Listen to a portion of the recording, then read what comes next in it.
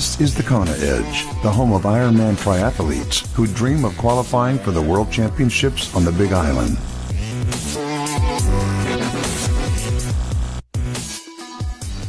Welcome on to another edition of the Kona Edge. I'm Brad Brown. It's good to have you with us today, and we're going to chat some swimming, and I'm really interested in chatting swimming with our next guest. He's a returning guest, but he doesn't come from a particularly great swimming background. He took it up fairly late in life, and we head back to Norway now to catch up with Lars Petter Stromer.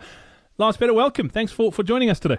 Thank you. You mentioned, I asked you what's the one thing you would have changed in your triathlon career. You would have said you would have started swimming a lot younger. It's something you've worked really hard at, is to get good in the water, isn't it?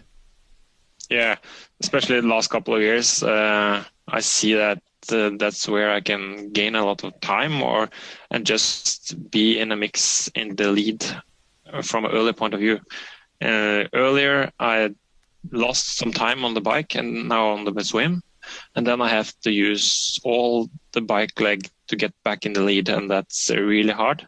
So if I can get bigger and better on the swim, I will be there from the start, and I can take a little bit easier on the bike. So especially the last couple of years, I have worked really hard to get better on the swim part. What are some of the things you've had to work on? What are the key sort of aspects of your swim that you've tried to improve?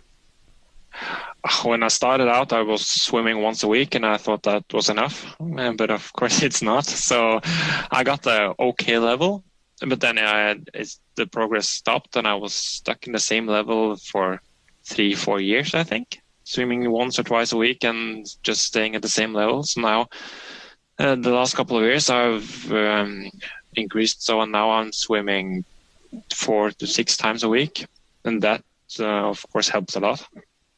So I worked on more swimming, and of course, when I started to work harder on it, I was on this swim course to get some proper guidance from a trainer to work on the correct stuff, because you never feel yourself what you're doing wrong.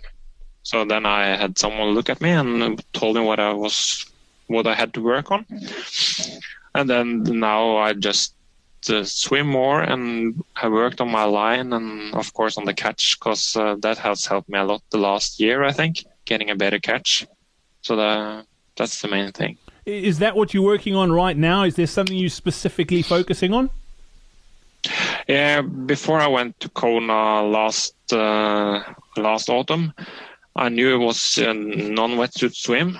And as a typical biker, I always gain a lot from swimming with a wetsuit. So then I had to work a lot on my swimming without the wetsuit. And I worked on the line and worked on my kicking, because my kicking is very, very bad. So that helped me a lot on Kona, because then I swam actually much better there than I had hoped I would do. And now I'm working on my catch to get better at the catch combined with a good kick. So I think I'm getting there, and this winter I have swam a lot, and my level has gotten better. Fantastic. Looking at your favorite workouts in the pool, what do you love doing? It's a couple of sets that I love to do. I like to do the long intervals together with a friend. That's pretty much on the same level, and then we can do intervals from 400 to 1,000 meters, and we switch halfway on who's setting the pace. And I think that helps a lot, because then it's like biking, you get a little bit of active rests when you're lying behind, and then you can push it just a little bit harder when you're in front. And I think that's a great set to do, and 4 times 800 meters and do half 400 meters each. I think that's very much fun. And the other set is just 100 meters. 4 times 5 times 100 meters with just 10 seconds rest. I think that's a great set to work on the speed, and it's a lot of fun to do, actually. All right. And you mentioned getting help and going on the course to sort of work on your technique. That's played a big part. It's difficult to figure out what you're doing on your own. Tell us a little bit about that process and how you went about it. I was just, after being stuck in the same level for some years, I figured out that was the way to go.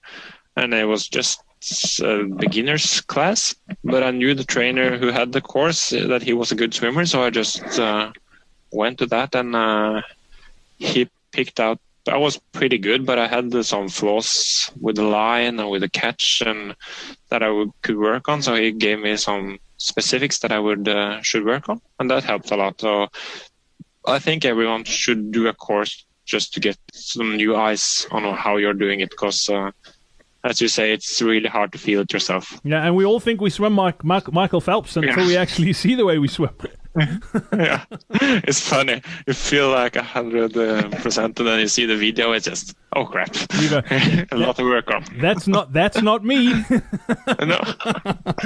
Lars Petter, thank you so much for your time here on the Kona Edge today. Much appreciated. I look forward to chatting about your bike next time out. Yeah, thank you. We hope you enjoyed this episode of the Kona Edge. If you want to improve your swim, be sure to check out our next free live online swim seminar. Get to thekonaedge.com/swim seminar to sign up now.